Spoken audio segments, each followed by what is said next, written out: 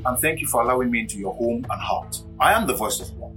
It is only proper for someone to apologize when they have wronged or caused harm to another person. If they are sincere, it is expected that they would not repeat the wrong. Such an approach to dealing with offenses and errors in society enables us to have better interpersonal relationships. However, there are situations where those who have offended others refuse to apologize because they see nothing wrong with what they have done. And no matter how strongly they are urged to apologize, they simply would not do it because they neither realize their wrongdoing nor believe that they have done any wrong. In such instances, you would need someone to explain to the offender why what they have done is offensive and wrong. If they are convinced by the explanation and come around to it, they will apologize and it will be sincere. If not, they would continue in their untoward behavior and lose that relationship. Naturally, it is also expected that the offended person would accept the apology and welcome the offender into their circle. On a macro scale, when a person offends in society, one would expect them to own up and accept the consequence of their actions. Unfortunately, when it comes to crime or civil legal matters, people do not admit wrongdoing because of what is at stake for admitting wrong. Payment of fines, jail term, and even the death sentence. Thus, in civil legal matters or criminal prosecution, the alleged offender is unlikely to admit guilt of a misdeed because of the high stakes involved and the burden of proof on the claimant or prosecution. So, when matters come up for trial, evidence and witnesses are examined and cross-examined to prove guilt. At the end of the court processes, a judge, or in some countries, a jury, will reach a verdict. If the verdict is guilty, the judge would give a lengthy judgment to inform the offender or offenders of their guilt and why society frowns against their conduct. The guilty party may accept or reject the verdict. Where they accept the verdict, they will voluntarily plead for mercy in exchange for a lighter sentence from the judge. Where, however, they reject the verdict, they would appeal the verdict and sentence. And should they lose their appeal, they still may neither admit guilt nor plead for mercy. Of course, there are instances where innocent people have been wrongly sentenced.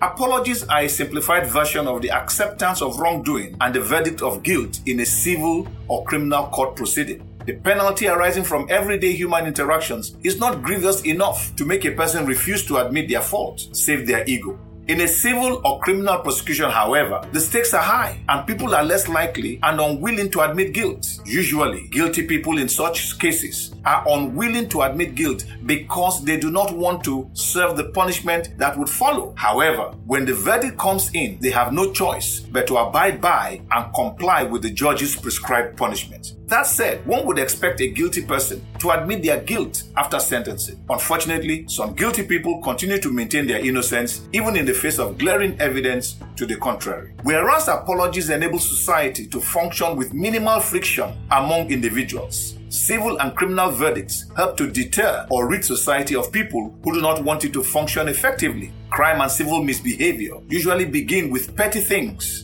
When a petty crime or civil matter is overlooked, the offender graduates to higher crimes, and society must be rid of such a person through incarceration or even the death sentence. Otherwise, society will be badly corrupted. Indeed, in most societies today, crime is so rampant, law enforcement agencies are overstretched. There is, however, a far higher stake involved in life than civil and criminal prosecution, and that is an offense against God.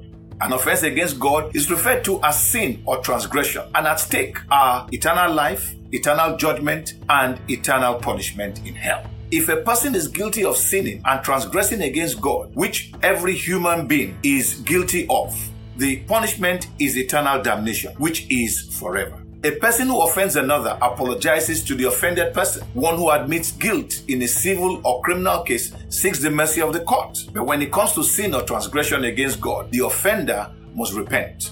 Repentance is an all-encompassing act that connotes the admittance of guilt, the turning away from repeating wrong acts, the seeking of God's mercy, forgiveness and redemption, and the building of a relationship with God. In other words, repentance requires that the sinner first accepts and acknowledges their sins and transgression against God and His laws.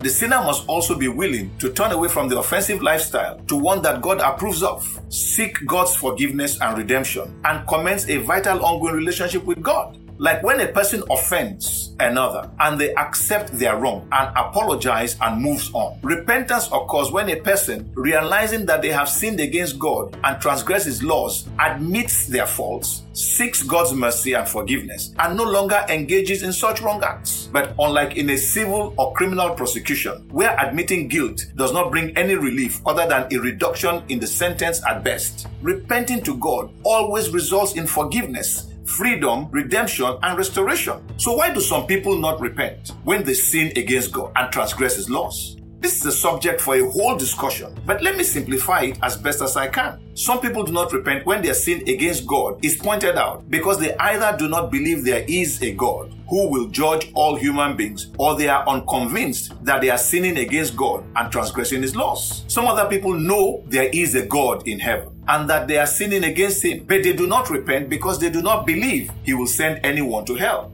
Then some do not repent because they are unaware of the dire consequences of not repenting. Some do not understand or appreciate the gravity of the consequence of their action, and some others still are unaware of the benefit of repentance. I shall now focus on the benefit of repentance. God, not wanting people to die in ignorance of His existence and the wonderful benefits of repentance, sends ministers of the gospel to tell people that they should turn from sin and turn to Him in faith for their salvation, deliverance, and redemption.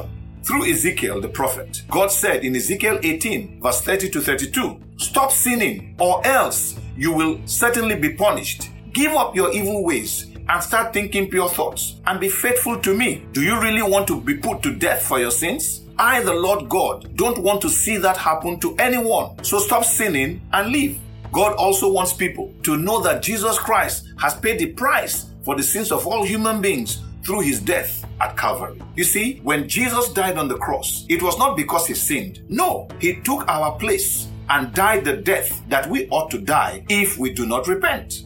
Thus, the gospel is God's message of hope and comfort to a sinful world, calling us to return to Him. And herein are the benefits of repentance. 1. Since Jesus has died in our place on account of our sins, when we repent before God, He forgives our sins totally and completely. 2. As a result of God's forgiveness, we are freed and redeemed from the stranglehold of Satan, and our fellowship with God is restored. 3. When we cast off our sinful ways and receive God's forgiveness, which He willingly grants us, He also wipes away the memory of our sins and remembers them no more forever. And 4, we receive from God the power to live for Him without sin through His Spirit, which He gives us as salvation, and thus we're able to live righteously before Him.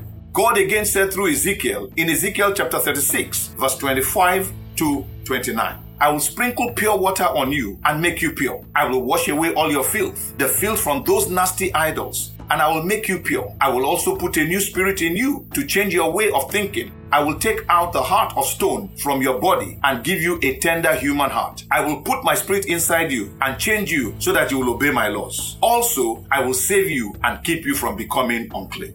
Beloved, there is every reason to seek God's forgiveness, because when He forgives, He also forgets, and He empowers us to live for Him and obey Him. God does not leave us to our devices, but comes to encourage us to live righteously. I boldly say that many of us know that we sin against God and transgress His laws every day. Therefore, I urge you to repent, receive God's forgiveness, and live henceforth for Him. Let us pray. Heavenly Father, I want to thank You for that which we have shared to the listeners. I commit them into Your hands. As many as are willing to come to You in true repentance, I ask, Almighty and everlasting God, according to Your word, forgive them totally and completely, and give them the free gift of salvation for their souls. Thank You, everlasting Father. In Jesus' name I have prayed. Amen. We can be reached after this broadcast by text or by calling us on either 0807 777 5630 or 0803 777 9931. The numbers to call or send text to again are 0807 777 5630 or 0803 777 9931. I really would love to hear from you. God bless you and goodbye.